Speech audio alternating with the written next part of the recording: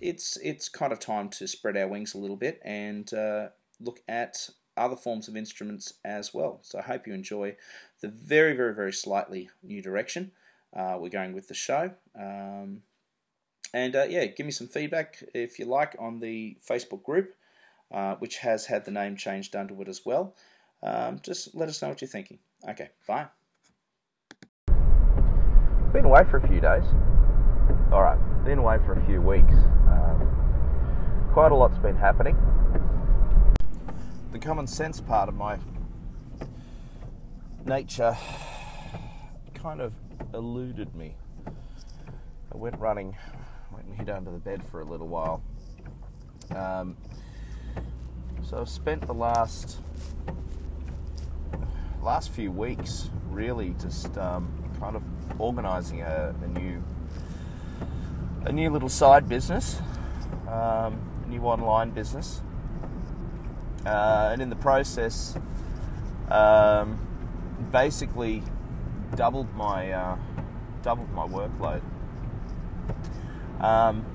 What I decided to do was start up a 6-string electric guitar business, really. So I've still got Birdwood Cigar Box guitars, and that's cracking on. It's going great guns. We got orders coming in, got orders going out, and we're just trying to knuckle down and prepare for the Christmas and post-Christmas kind of rush as such. And we're not talking Fender or Gibson output, but it's busy enough for a one-man operation in the bowels of the earth under the house.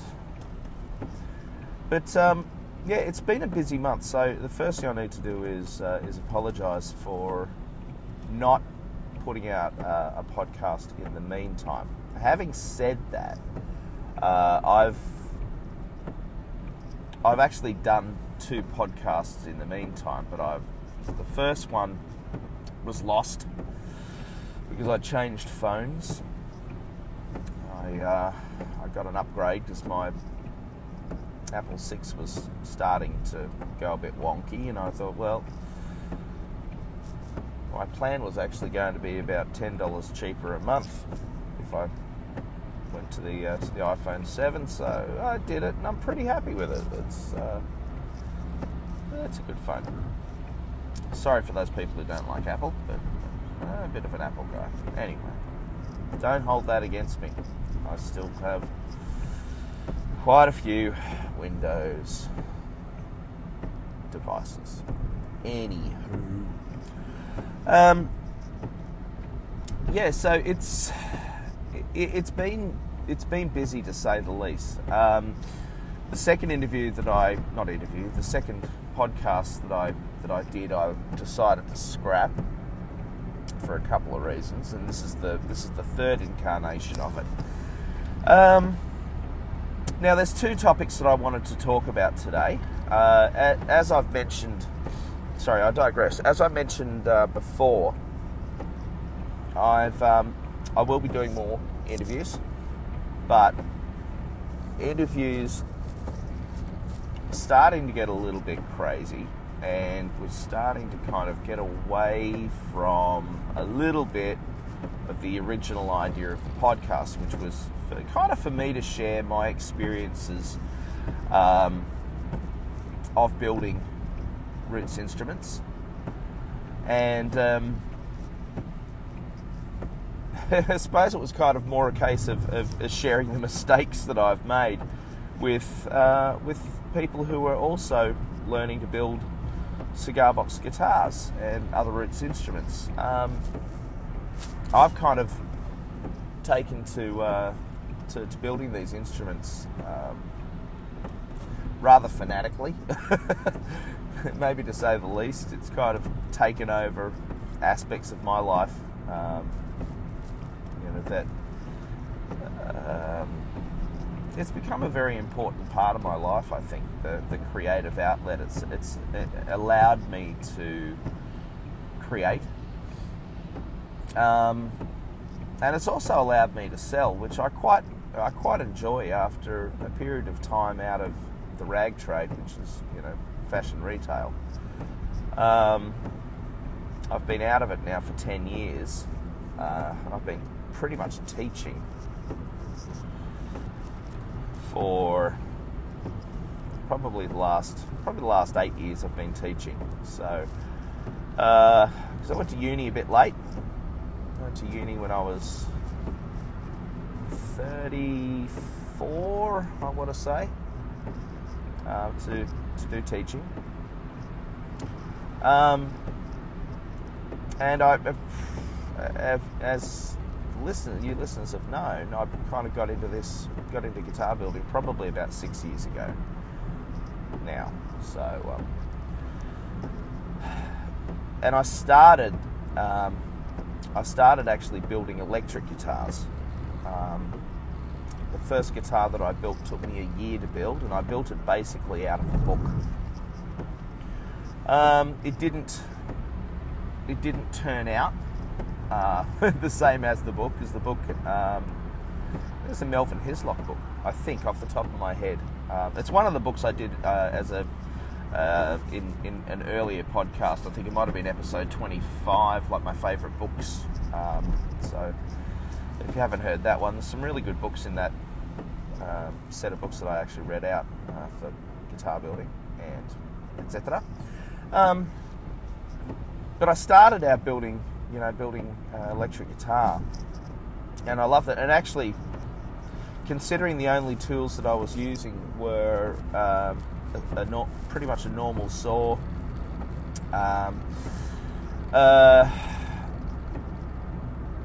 sandpaper, some rasps. I did have a router.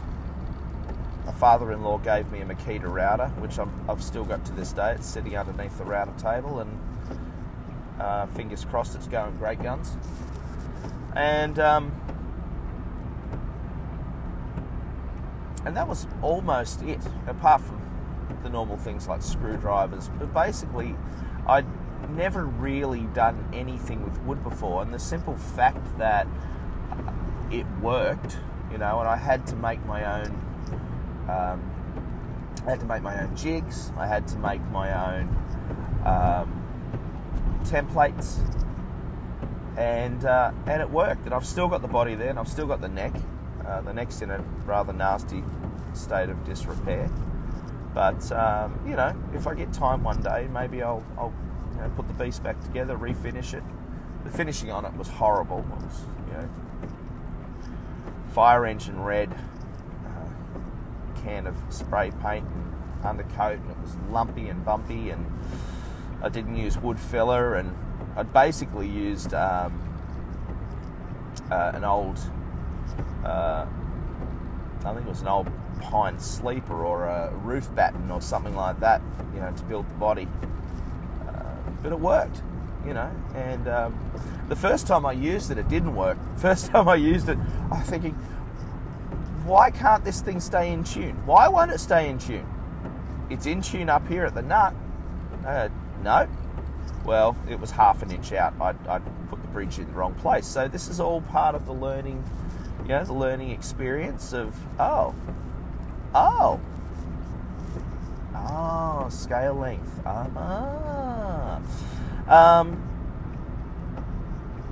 So I'd actually put the bridge in the wrong spot, which was okay because it was a flush-mounted Strat style bridge. And it was, the strings weren't string through, so it wasn't a string through design.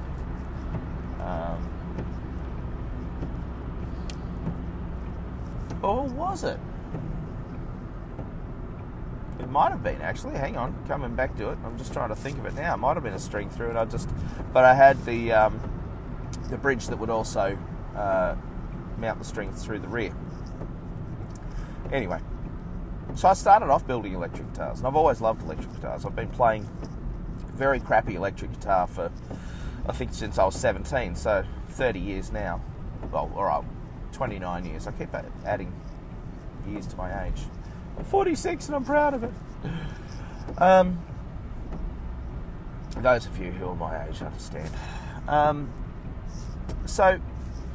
And then I stumbled across, as I've said before, the Cigar Box guitars, and they just kind of went, wow, I love this. And the internet, and jumping onto the internet, and in the meantime, I kind of built an electric guitar. I finished building the electric guitar, which sold to a very nice local bloke around where I live, up in the Blue Mountains. Now, I was really happy with it. The second guitar was great. It was a laminated neck.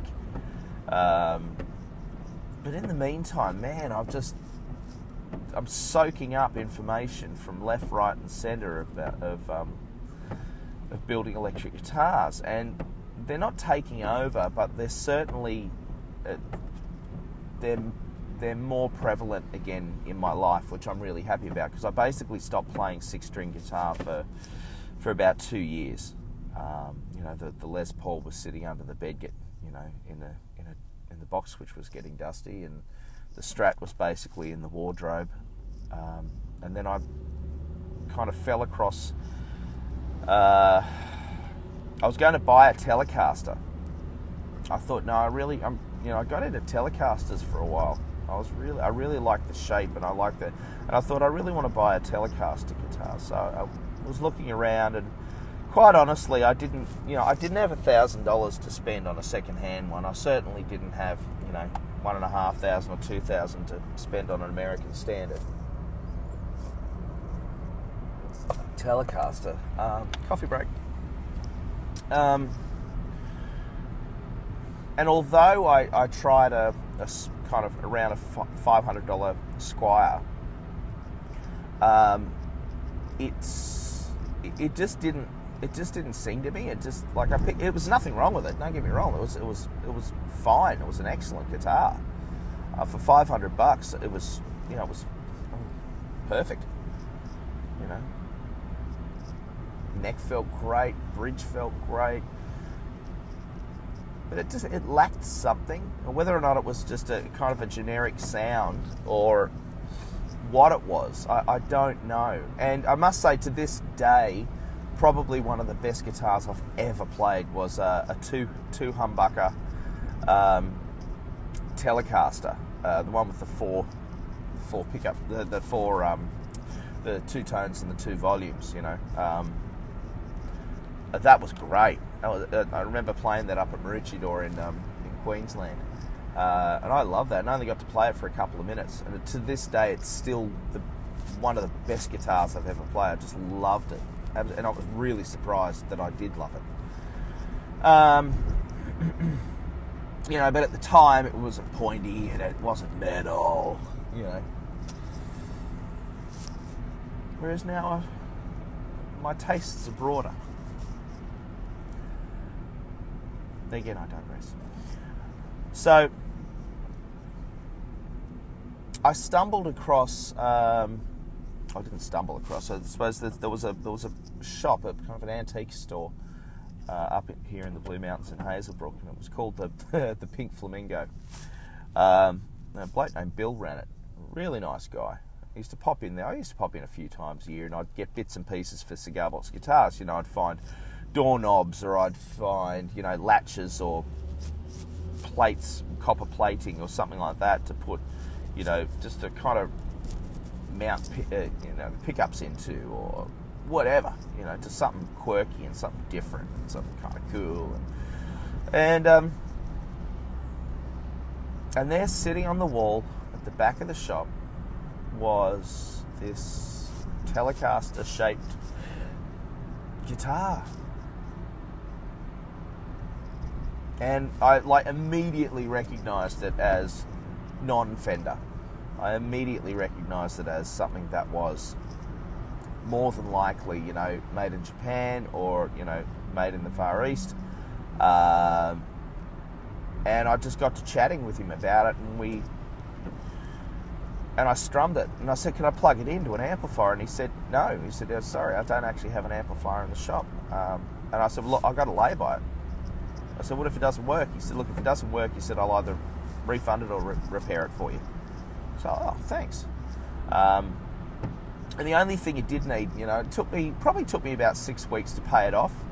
It wasn't cheap. It was actually more expensive than the Telecaster that I was looking at the music shop. But it just, when I strummed the strings, it just sounded alive. Whereas the other one, I strummed it acoustically. It sounded like cardboard. And that was the problem with the Squier, I've got to say. Not that I'm not knocking them. Don't get me wrong. I'm a fan of all guitars basically, but just this guitar, it sang and it sounded jangly and it was alive, and it had some history about it. There was some bumps on it, and the checkering that was coming through the paint finish and the bumps and the knocks, and it had lived a life before I'd had it, and it was still alive. In my hands, I could feel it, and I thought, I've got to have this guitar. So I lay by it, and I paid it off over about 6 weeks, and the first thing I did when I took it home, I played it again, and I could hear a rattle. And I thought, oh, all right, cool. So, and all that was the truss rod. Little turn of the truss rod key, tightened it up a bit, bam. Fantastic.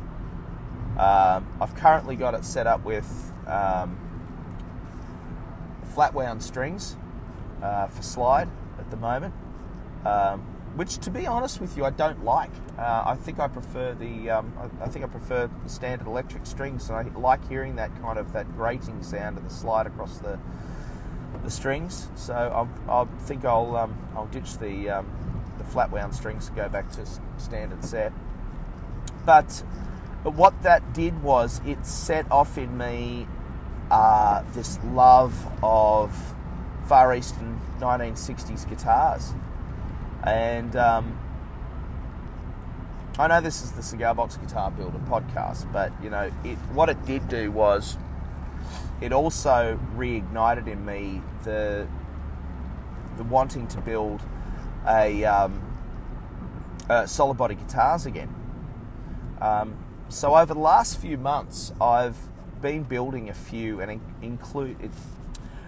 increase the range of guitars that I build under Birdwood Guitars, and in that I've been modelling some shapes on these 1960s era Tesco and Kawai instruments, and I haven't looked back. They've just been amazing. We've sold three of them in the last few months. All three that have gone have been the dog bowl style guitar. They've actually got the dog bowl, so it's a resonator type of instrument. But that, I think, is the leap between building cigar box guitars and electric guitars. Now I know, I think it's Ted Crocker in the United States. If you look up Ted Crocker, I believe Ted Crocker does a range of solid body roots instruments, 3 and 4 string guitars. Probably the easiest thing about building 3 and even 4 string guitars is if you're using a strong enough timbre, you don't actually have to have a truss rod. There is debate out there and it's arguable. It's definitely arguable, but there is debate out there about truss rods in necks, and apparently even Leo Fender originally did not want to use truss rods in his guitars. Whether or not he was just going to use tension rods, or steel rods in the neck, or even just leave them without. I suppose it's up for conjecture, but it has been said that he had to cave to public demand that actually stated, no, we want to have truss rods in our necks, because I suppose that was becoming the industry standard for steel strings. And although his his electric guitars, the Telecaster and the Stratocaster, when they came out, were revolutionary in the fact that they were designed to be mass produced, and quite often they were put down as being planks, or I think the saying was canoe paddle. More fool the critics, hey. But truss rods in necks, it's very interesting. There's a builder in the United States, in New York, named Mike Kelly, and if you get a chance to have a look, Carmine Street Guitars, check it out. He's on Instagram, he's on Facebook. One of my absolute favourite builders, and it's for me a bucket list shop. It's one of those stores that I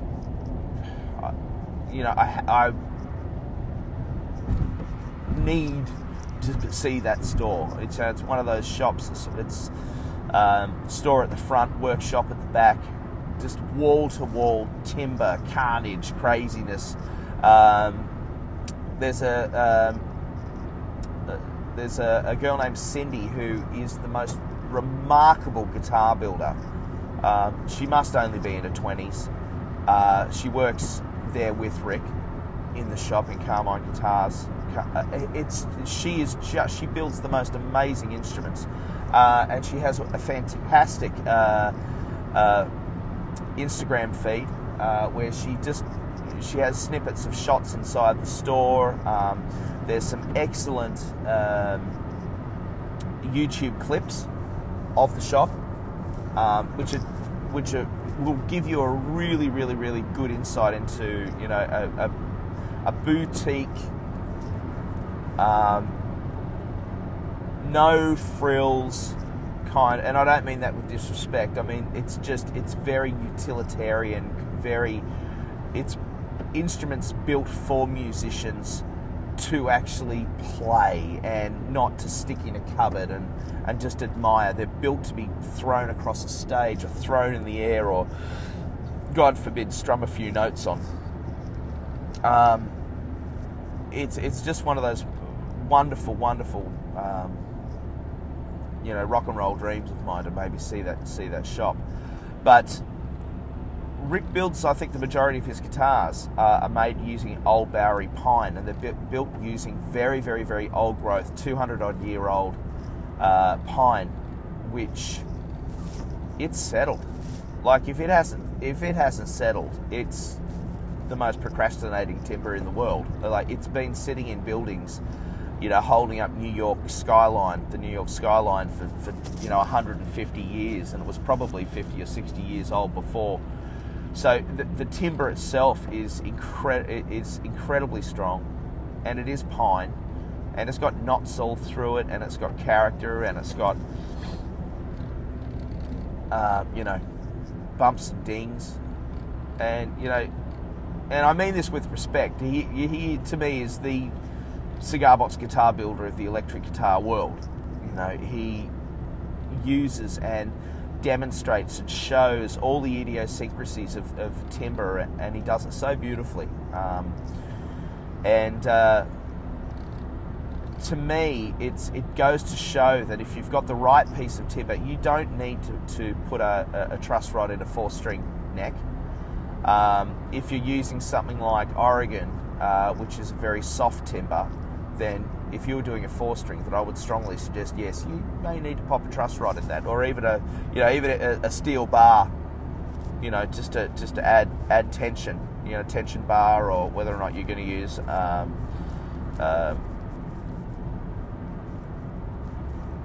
whatever,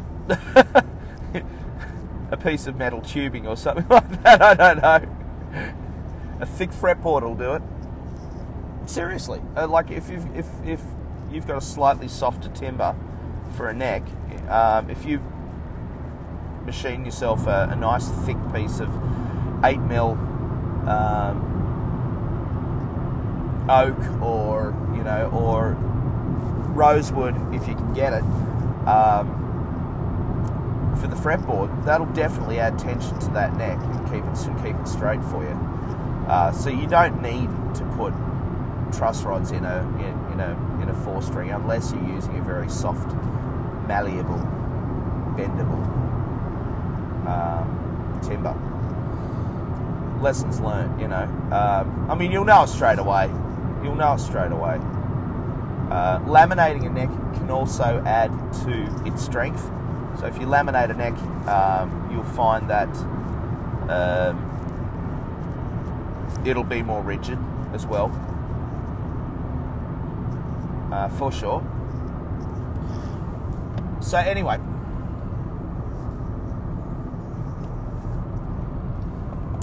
probably the best thing I've done in the last few months was actually build these solid body guitars, because they reignited my love of building 6-string electrics. And the difference in building a 6-string electric guitar and building cigar box guitars, there are some differences. Especially when you're building slide guitars, you can be a little bit hit and miss, and I don't mean that in with disrespect, and I certainly don't mean that it's okay to build a shoddy instrument, you know, if you're going to sell it. If you're building it for yourself and that's the kind of thing you're into, then fine, all power to you. But if you're going to sell a product to a customer, you better make sure that thing's going to work. What I mean is that if you can be a little bit out, you know, with a cigar box guitar, and you can be, especially with a fretless one, you know, if your bridge isn't quite in the right spot, that's not the end of the world. You know, it's okay. But I think with an electric guitar, if you're building an electric guitar, you've got to be very, very, very accurate. You know, and this is also an instrument that isn't going to sell for $200 or $300. You know, with the time and the effort that's going into preparing templates, going through buying hardware, because you think, okay, I think it's going to work really well with this, and then when you get the hardware in, you look at it and go, no, that's not going to work. You know, it's a big expense. Starting up an online business, it's not cheap. I think all of the web providers put out advertisements saying free website. Well, you know, all I'm going to say is buyer beware, because it's not free. Starting up this new business has been costly, but at the same time, it's very, very rewarding, because it's allowing me to vent that creative flow. You know, so it to me is a natural continuation of Birdwood guitars and cigar box guitars. And having said that, though, I want to separate the two. I do want to run it as two businesses. I could very well have put the Birdwood Guitars logo on these instruments, but it's not telling the proper story. And I think that's important for a business, to have an image, to have a story. And the story, basically, for this new electric guitar business is retro electric guitars, and that's exactly what they are. They're retro electric guitars. They're instruments that I've, you know, purchased, and I'm in the process of not modifying, but I'm in the process of repairing and bringing back to functionality in some cases, which fills me with a lot of pride to know that an instrument that was destined for basically the bin is alive again and has a story about it. You know, to the point where one of the instruments has the name Corey, you know, scribbled into the neck heel plate. Now I've got an option if I want to of replacing that, but to me it's a case of why. It's part of the history of the guitar. I don't know who Corey was. I got the guitar from the States. But it's great, and it's so different and jangly and has its own sound. I'm trying to place the model. That's half the fun. What is this instrument? And I just bought an absolutely beautiful book, which was written by an expert in Japanese guitars from the 1950s and 60s. And in that book, he goes through the creation of all of these different Japanese businesses during the boom of the early 1960s, through to the decline of guitar sales in Japan, and I suppose globally as well in the 1970s, which forced many of these businesses into bankruptcy. It's kind of a sad story, really. It's all of these, but out of the ashes of all of those businesses came guitar companies such as Yamaha and Ibanez, which started off as companies such as Tesco and Guiatone and Kawai. So there are survival stories of the 1960s guitar boom, and it's just remarkable to see how many instruments were actually leaving Japan as export items over that 10-year period, and seeing that massive spike of 750,000 guitars in, I think it was 1964. Obviously coinciding with the Beatles and coinciding with the Ventures and a lot of these bands that were coming through, which were guitar bands. Anyway, I've kind of gotten off. I've definitely gotten off the topic of what this podcast was originally going to be about. So I suppose what are the couple of things that I've spoken about so far? So first things first, the starting up of a new business, it is not easy.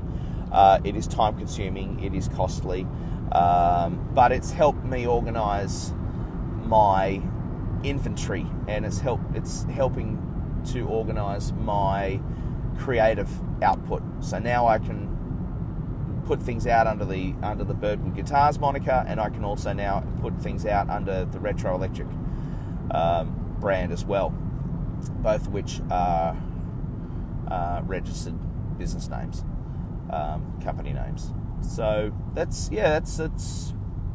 been busy. It's definitely been a very, very busy month in relation to that, and orders keep coming in for the Cigar Box guitars, which is fantastic. It's wonderful.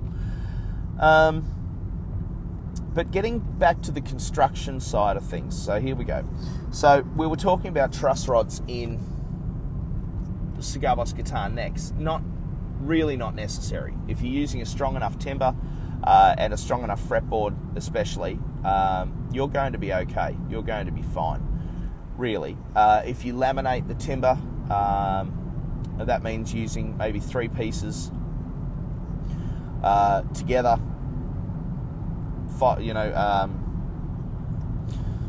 playing them down, file them to shape.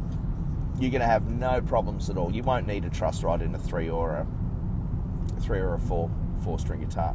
Now, in all honesty as well, though, be sensible about it.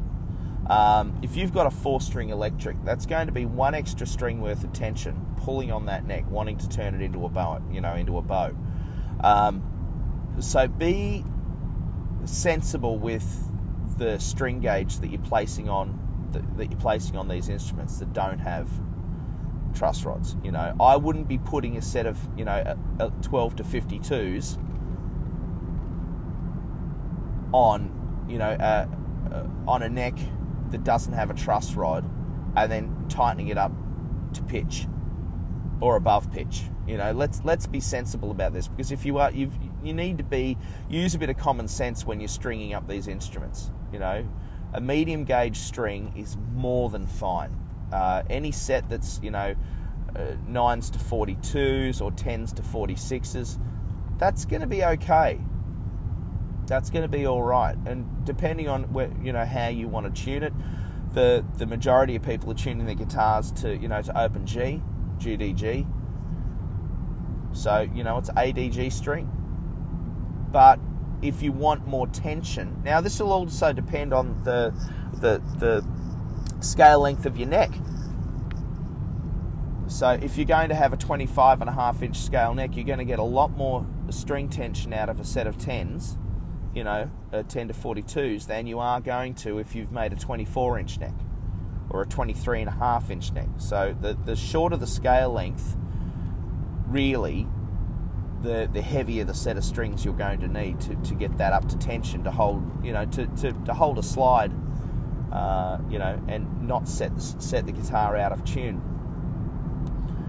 Because it is possible to do that. If you've got a very loose set of strings on a guitar, and you're strumming away, and if you're a heavy hand, you can actually set those. You get that discordant flavour in the notes when you're playing them, if you're playing them too hard. Very loose strings are okay for light players, but you get that warble effect, and you'll hear it too. So what you're probably better off setting it up with an EAD string and tuning a DAD, or even going up to F if you've got a very short scale length on your neck. So that's kind of the idea behind that. So that's just a little catch up. Anyway, it's a short podcast today. Or shortish, 37 minutes is pretty short for me. I'll pop this up, just give you a bit of an idea of what's been happening, and we'll be back with a more organised approach, I think, to giving you guys some ideas on how to build cigar box guitars.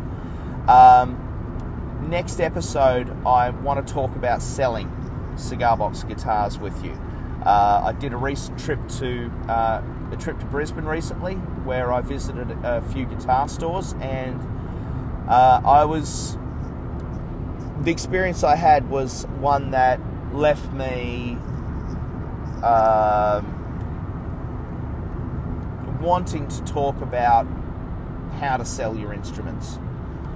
So until next week, this has been Adam Harrison from Birdwood Guitars and Retro Electric Guitars now. I'm going to have to get used to saying that. It's a mouthful. And, of course, the Cigar Box Guitar Builder podcast. And thank you again, by the way, for all of these wonderful people who have been joining us on our journey. And really, really appreciate all the people who are signing up for not just the Facebook group, but also signing up on Podbean for the podcast and becoming subscribers. So big thumbs up, guys. Thank you so much. And I'm out. See ya. Bye.